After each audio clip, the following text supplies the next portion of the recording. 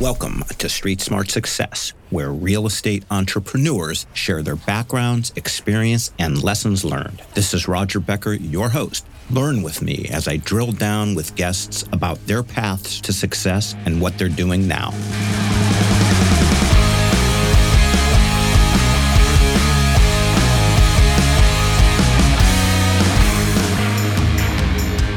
So today we have with us a gentleman who, like me, is a very active, passive investor in real estate. He is also the co-founder and CEO of Visor. We will speak to him about both. Super smart guy. Heard him on another podcast. He is Litan Yahav, coming to us from the amazing country of Israel. Litan, welcome to Street Smart Success. Thanks, Roger. I'm super excited to be here. Thanks for having me on the show. You got it, Litan. So you and I discussed this a little bit before we hit record, but for the sake of the audience, where does the Litan story start? What's the background of Litan Yahav? Sure. So background goes back to Santa Monica, Los Angeles. That's where I was born. Moved when I was 9 years old. My parents packed me and my brother up, took us on a trip around the world. The first stop was Israel, and we've been here ever since. So that's with a quick background. So in Israel, went to school here in Tel Aviv, went to the Navy. In Israel, everyone finishes high school and mandatory military service. Men do 3 or used to do 3 and women did 2. It's all changed now, but that's how it was when I got drafted 23 years ago. I'm 41 years old, married. I have 3 kids. So back then, Navy, 6 years. And then after that, went to school, studied law and business, founded a startup back in 2012 in a very crazy industry, in the diamond and jewelry industry, and scaled that, sold it in 2015, made some money. Me and my co-founder have been investing over the period of the past 8 years through different types of managers, GPs, operators, mainly in private equity real estate in the US, in Europe. That's quick rundown, I think, of my background. Tell me where you want to dive into. Well, this is not a political podcast, but I'm going to ask the question. It's a weird question. We can dwell on this or not. Do you think, because you were in the Navy, do you think Orthodox should have to serve in the military? So first of all, you can ask me anything. All right. And okay. On that subject, I think that service for someone who's not you is important everywhere. Now, there are non-Orthodox who don't serve in the military, but they do some other sense of social service. And I do think that everyone in Israel should do some type of social service, either military or something else. The problem is with the Orthodox in Israel is that they get paid to not serve and to go to school, many of them. And that's sort of when you think about people risking their lives or going and spending 3 years or 2 years of whatever, of serving their country and only serving their country, not serving themselves in any way, that sucks and creates an inequality in the country. I did not know that they got paid. That's interesting. What's the thinking behind that? So back when Israel was founded in 48, in the early 50s, there was a small population of Orthodox Jews. And because Israel is based on the foundation of a Jewish country, these Orthodox Jews, I might be doing history wrong here, but the overall aspect is that there is a belief that Orthodox Jews will pray for the country of Israel. That in turn protects the country in addition to the military. And those select few who go and pray get paid from the government to do so. Now, I might be exaggerating on how that's all painted, but the fact is that there are people that get a salary to go and study Judaism. These are Orthodox Jews. Does that make sense? Yeah, it doesn't make sense, but that's sort of what it is. Well, I mean, look, it makes me think that I should up my game. I should become Orthodox and move, and depending on the pay, it sounds like a good gig. I like that. And I'm not saying that all Orthodox are like that, right? There are a lot of Orthodox that serve. There are a lot of Orthodox that contribute, but there's still a lot that don't. I see. All right. Well, I don't think too many people listening to this are that interested, so we'll move on. But I was obviously. What did you do? That's curious to me, and I did hear you talk about that again when I heard you on the Wealth podcast. What did you do in the diamond industry? Yeah, so this is an interesting story. So when I went to school, studied law and business, I went to this college here in Israel, where the last year of college, I got into this program, which was funded by Sam Zell, who unfortunately recently passed away. And this program, the idea behind it is bringing together a group of 20 people across all faculties and finding a problem to solve or a business to build. And I got into this program with these amazing people, and we were looking to a business problem to solve, and found ourselves interviewing people from different industries, and at some point interviewing the diamond industry, and found this crazy old-fashioned archaic industry, and decided that we should bring some innovation to this industry, which was really dependent on relationships, family businesses, flying across the world with diamonds, shipping diamonds around the world for inspection. Just really crazy way things work. But on the flip side, it's the most highly secure industry that I've ever seen in my life, even more secure than the military, like really crazy security. And so we said, well, this doesn't make any sense. Let's build a technology around solving problems in this industry.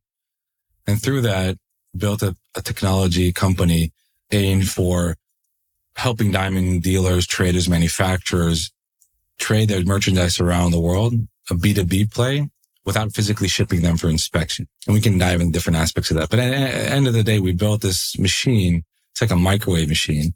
You put a diamond in, and it photographs it from hundreds of different angles and creates a 3D image, which then the dealer can send that image to a potential buyer on the other side of the world instead of shipping it to that potential buyer. There's a lot of, risk and opportunity costs involved in shipping diamonds. Instead of doing that, it's in an image, and you can send it to multiple people at the same time. It creates a lot of efficiency and transparency. So that's the fundamental of that company. That sounds ingenious. What kind of penetration did you ultimately get? I mean, I guess, first of all, who are the clients? Are they manufacturers? Are they retailers? And what kind of market penetration did you get? It sounds like you'd solved a huge problem, probably saved a lot of cost. Yeah, well, I'll answer the second part. So today, after we sold the company 8 years ago and joined forces with a large e-commerce website in the US, we're there's almost no diamond in the world that is not photographed with us. So we photograph almost all diamonds in the world today. So when you go online and search for a diamond to buy, it'll probably 80% be photographed by us. So there was massive penetration, but it was really difficult, and it took us time. Our customers were manufacturers and dealers. And now not many people know, but a diamond, after it's polished, is traded at least 4 or 5 times before it reaches a consumer. And that trade, that B2B aspect of it, is where we focused. And so we had offices in the diamond exchanges around the world where people traded diamonds and manufactured diamonds. And that's where we offered a service for people to bring us their diamonds. We'd photograph them with our machines, upload them to our website, and then they'd set a link instead of shipping the diamond. That's so smart. How big did it get? And you could answer that however you want, whether it be revenues, how many of these did you sell, et cetera? Like, just general, what was the scope? So we didn't sell the machines. We offered it as a service, like a lab. Okay. And we had, when me and one of my co-founders decided to move on in 2018, where we were 250 employees, 5 or 6 offices around the world, and basically doing around 7,000 diamonds a day in our machines. Unbelievable. Good for you. My goodness gracious. How much money did it take to start? Very different than my current journey. But when we started, we closed like an MOU for exclusivity in the B2C world. And that's we can dive into that, but it's a whole agreement for exclusivity in a world we had no desire to be in. And then we raised like $80,000 just to build a prototype, no equity, just exclusivity. And then that same company that bought that exclusivity then invested $500,000. And then a year and a half later, we raised another $750,000. And then we sold the company a year after that. So thank you for your patience. So you exit and then you start investing your money. So when you took business and law, does that mean you're a lawyer? No. So I didn't. So in Israel, when you finish law, you have to do a year of internship, and then only then you can take the bar. And because I started Segom on the diamond company right after school, I decided to not go and do the internship and not take the bar. So I studied law, but I'm not a lawyer. I didn't go to intern and take the bar. Got it. Okay. Tell me, Litan, your kind of journey in passive in investing. You know, what have you learned, and what has the experience been? The good, bad, the ugly. First of all, I've learned that being passive is an objective for me, but I want to be passive and still get the benefits, the risk or the risk return of investing in real estate and private equity, and look for those high double digit IRRs, but being passive. And so, but I only learned that like past few years, like when we got this money, we had this windfall, and it's like, what do we do now? And you get approached by a bunch of different people wanting to manage your money. And we decided to invest in real estate. And how do you invest in real estate? In Israel, you know, a guy or someone who does real estate as either they find deals or they raise money as syndications or funds. And we just started to meet with more and more people in Israel. And at some point bought 2 single family homes in the US remotely, not without ever seeing them. It came with, you know, Remax is a property management firm managing it. And at the same time, we invested in a few syndications as LPs with people we knew, like good friends of ours. And while doing both of those investments, sort of that was our first learning curve as passive investors, understanding we want to be passive, and being a single family, even having a property management firm, but single family investor was just a lot of work for us. And, you know, as the months went by and tenants had to be evicted, and properties needed to be fixed, and municipalities reaching out to us, just asking us to fix stuff. It was like, damn, this is a mess. We're making better returns on the syndications and we're not doing anything. Why do we want to stay in these? And we just dropped those, only sold them off like a year or 2 ago, and went double down on being a passive LP in these funds and syndications. So that was where were those houses?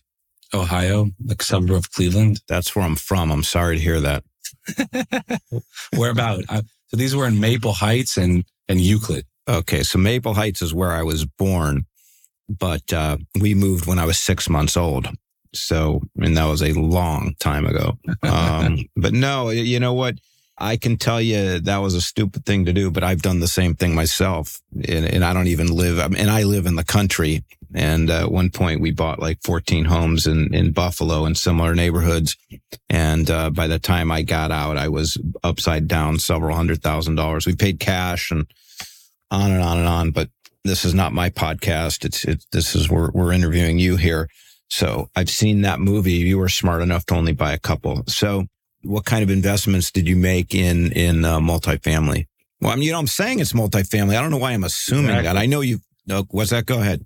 You know, exactly. It's like everyone assumes if you invest in syndication, it's a multifamily. But I guess that's a predominant asset class in syndications, because it used to be, I don't know if it's going to be in the future, but it used to be the most lucrative one, right? Because you'd get, multifamily value add aspect to it, BC class properties.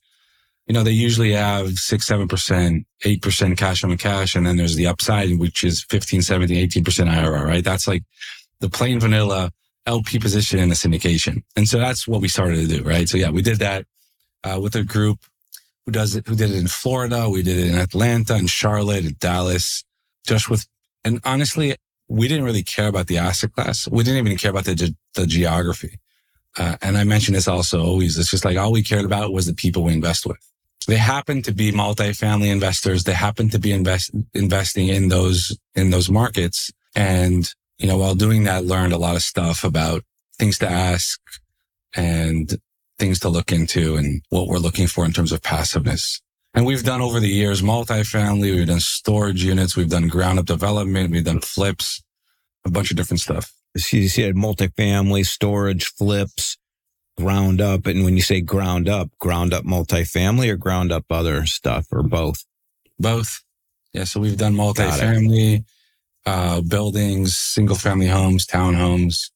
We've also invested in Europe a bit, and also have some lessons from there in terms of currency and stuff like that. But yeah. How many deals would you say you have invested in? Well, first of all, how many sponsors, how many deals do you think, just roughly? So I think we've invested with 12 different operators. I'd say today probably 35 deals. That's a lot. 8 years. We've written small checks and larger checks, but obviously there are deals that ended, and I was like, damn, why didn't we put more money in that deal with that operator? And then I doubled down with that operator more and more. And I have operators that I've stopped to invest with. And so, yeah. Well, the operators you've stopped investing with, why? Well, actually, they weren't really operators. They were capital raisers. Okay. And we felt that we're at a point where we have enough connections, enough deal flow, and enough expertise to invest directly with the operators. Also, my preference is investing with smaller operators and not the large ones. I think we mentioned that sort of pre-call, right? So I like when I know, when I have like a personal relationship with the managing partners or the owners, because that sort of, and this might be stupid psychological aspect, for me, that creates a level of I'd say trust that's very hard for me to build when I don't know the owner operator. And so those tend to be smaller operators, right? So for me to invest with Blackstone, right, or is, that's like not going to happen probably. Also because of check sizes, but moreover because I prefer investing with smaller operators. And I know that, by the way, smaller operators are higher risk as well because they don't have the expertise the bigger ones do. But that's just, for me, trust is more important. Well, it's such an interesting thing. I mean, I've been really aggressive the last few years. I first started like 20 years ago, but I invested with a sponsor in San Francisco who was a friend of a friend. And I never took my money off the table. It's still there and it's done very, very well. And he's grown very, very large. But I can see what you're saying. You know what I mean? There's something to be said for access. And the other thing is where my mind goes is that people that are smaller doing smaller deals, there's more inefficiency in smaller deals, depending on how small you're talking about. So therefore, if you got the right guy or woman, the chances are, especially now where things have gotten so gridlocked, especially in multifamily, but really in all asset classes where there's just no deals anymore. There are, but you get my drift. But smaller properties, there's more inefficiency. And so if you got the right person, maybe there's some better deals out there. I just invested in a deal in New Hampshire with a guy that's special. All he does is multifamily in Manchester, New Hampshire. Small, but you know what? I mean, that's all they do. And there's a lot of risk that gets mitigated there. What's so interesting is nobody's ever said that to me on this podcast. It's so interesting. In terms of like when you write a big check, what's a big check for you with a sponsor or a deal? I haven't invested in more than $200,000 in one deal. Yeah. I'm right there with you. I did put $250 in one deal and I wish like hell I hadn't have done it for a whole host of other reasons. Not the size of the check, by the way, but every other reason on earth. And then I wish I wouldn't have put the amount of money in because of all the other reasons. But so interesting. So you're in with 12 operators. Are you going to narrow that field, do you anticipate? Or are you comfortable with the 12 and you would invest in any or all of them because the relationships are that solid and the performance and communication has been that strong? So I think, no, so it's not 12 anymore. I'm just saying overall I've invested with 12. Like I said, I've narrowed that down already with those that I don't want to invest with again. But I have eyed out some other operators I'd want to invest with. And it's only a matter for me of liquidity and numbers of a deal that'll come on the table. Because these are smaller operators, they don't have a deal every other week. And, because of the period in time, it's also a lot harder to find good deals. And, when interest rates, when like risk-free interest rates are so high, it's also hard, the deals need to make amazing sense from a risk return perspective that they make sense to deploy into. But back to your question, that's a long answer to a short question. Yes, I definitely would expand my operator list and invest with more. And then how do you identify? Is it, sponsors and, like you said, you're actually shrinking the size. I understand that, but if you're thinking longer term, what's the process, or is it just organic and it's just being in the weeds every day and, one thing leads to the next, or is there a process around it? I wouldn't say it's a process, but I do put myself around people that are in the world of wealth creation, that either from the supply side or the demand side. And once you're around those types of people, you learn a lot, but you also get access to a lot of really interesting stuff. And so I actively put myself in those mastermind groups and those communities. Some of those communities I pay a fee to be part of. And I feel that being in those communities also creates a very high level of trust and integrity between the people in those communities. So the chance of someone in a community where you pay a lot of money to be part of and reputation is important. The chances of someone in that community screwing you over is very low, especially when you reach a very high level of personal connection with people in those communities. So what kind of mastermind did it? See, I thought like that the masterminds were largely how to, how to invest in this asset class, how to raise money. I didn't know that there were master classes that the forum made sense for guys like you and me just deploying capital. So maybe give me a little color on that. So it's not a master class, it's a mastermind group. So for example, I'm sorry. Yeah. But I'll give you like the biggest example of a community like this. You probably heard of YPO, right? Of course. So YPO is a type of organization where like-minded people come together and become better executives, become better business people, become better people. That's YPO. And like YPO, there are a bunch of other organizations and communities that aren't around the business necessarily, but around the personal or the wealth creation. There's one called Tiger 21, which is, a community of people that have above $20 million. There's a community that I'm part of called GoBundance, which is a community for people with 2 million and up, but also different type of mindset. And there's a community, there are a bunch of these communities. There's an investor community called Left Field Investors, which I really like. And so there's a bunch of these communities. Some of them cost money and some of them don't, but it's all around helping each other become better at different aspects in our lives. Right. And I found that in these communities, it's like everyone has this very similar mindset. Everyone is really keen to helping each other out, not screwing each other over. Although the larger the community gets, the higher the chances of that happening. And you need to be diligent and careful, but still it creates that initial level of trust, what I found. So like I joined GoBundance around 2.5 years ago, and I've invested with a few guys in the group already. And what did you say? And I've invested with a few guys within the group. I see. Okay. So GoBundance is broader than just real estate. It's like you said, it's people who make over $2 million, probably broader business interests, et cetera. Yeah, exactly. Got it. And does that one cost money or no? It does. Yeah, it costs quite a bit as well. I see. Do you guys have any in-person meetings? Yeah, there are a lot of in-person meetings. They're like these biannual big events, or it's like, I think about 900 people at the moment. And so these events are, a few hundred people at each of these events, and they have regional events and local events. I got it. Your asset class, you didn't say this, so you can correct me if I'm wrong, but what I got is your asset class and market neutral. It's all about the person. It's about the sponsor. 100%. Like, yeah. And yeah, people, again, it's about the person and then about the numbers. If the numbers match my strategy, like for example, I might find someone I trust a lot that will not screw me over, and they do multifamily deals. Right. Or let me put it there. They do development deals, and development deals are higher risk, higher reward, right?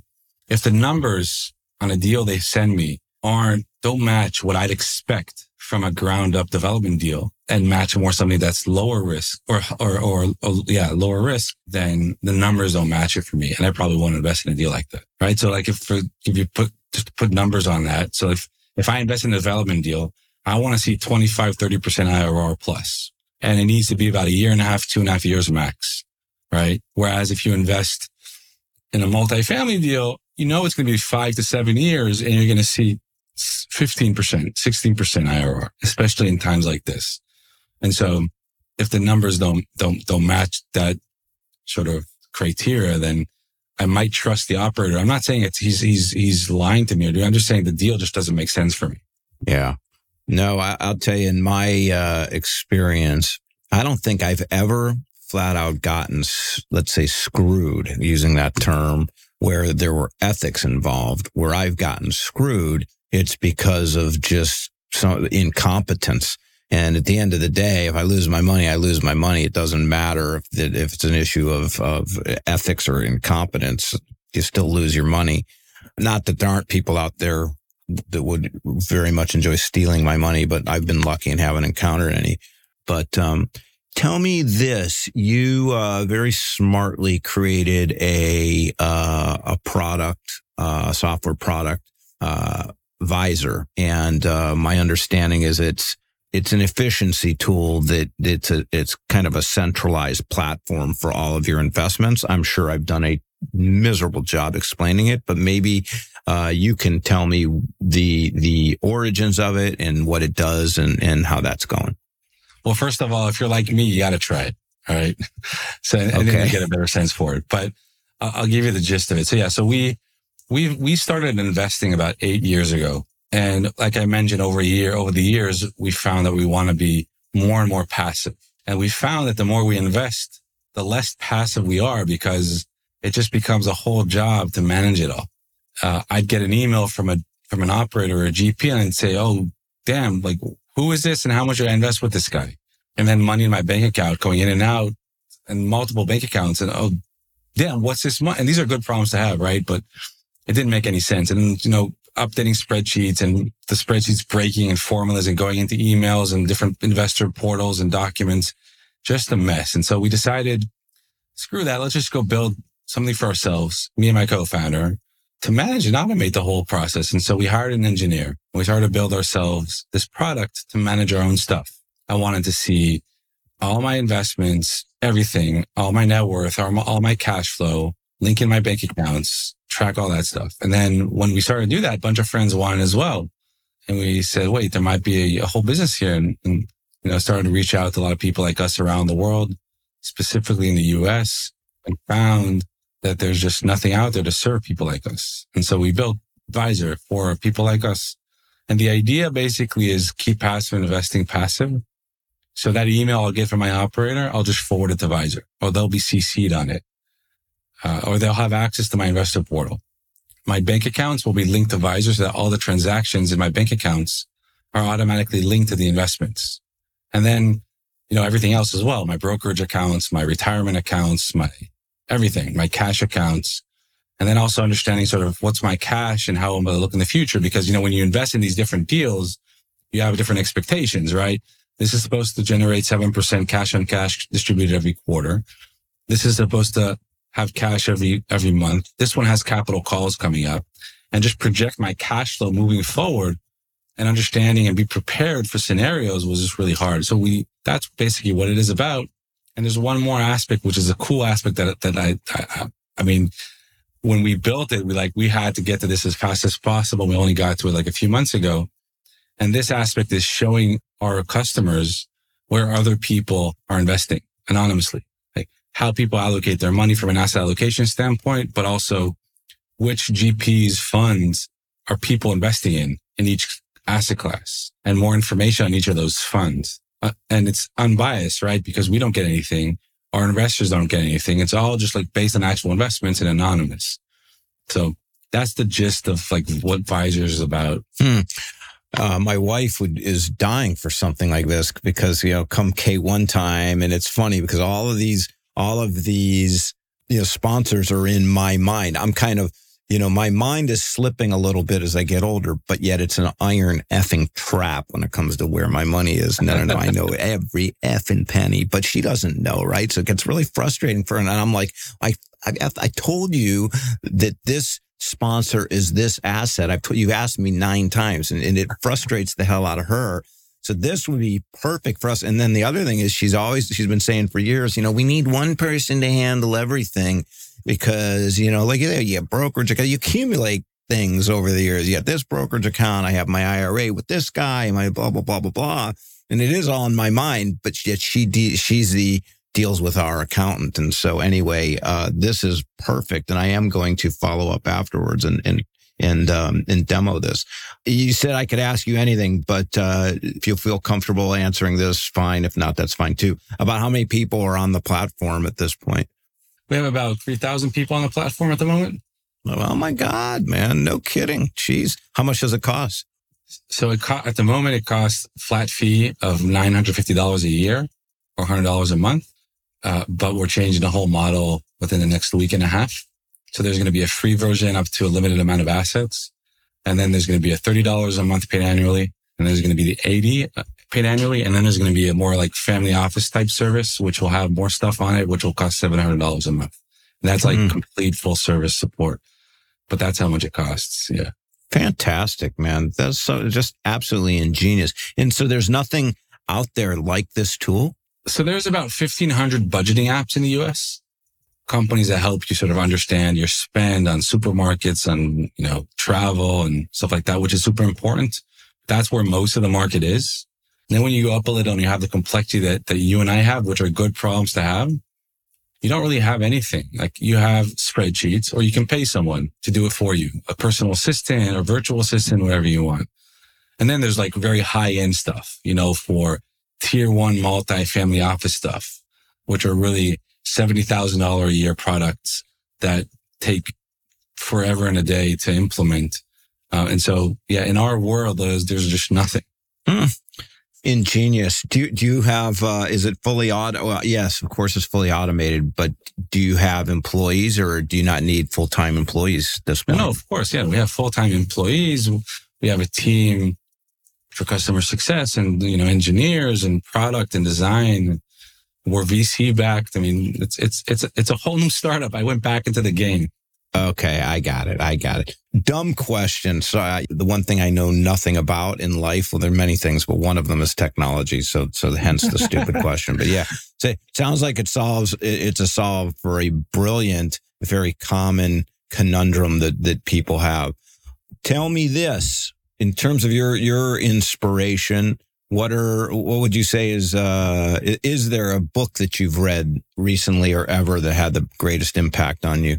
I just haven't found a book yet that overcomes the book that I've read, multiple times, one after the other. It's called Never Split the Difference by Chris Voss, about negotiation and just how negotiation, every aspect in our lives, from, waking up in the morning and getting my kids ready for school, through negotiating with investors about the next funding round. It's like everything's negotiating. And the skills and insights from that book are just like incredibly valuable. So that's like super influential book. Wow. Okay. I have heard of it, but I've not read it. That's an amazing endorsement. Is there a podcast that is your favorite podcast, or do you listen to podcasts? This might sound like a generic answer, but How I Built This, Guy Raz's podcast, probably familiar with that. It's just he's a great host, and it's super interesting stuff. It is indeed. Okay. If somebody were to want to find out more about you, engage you for any reason, I know you're not necessarily raising money for deals or what have you.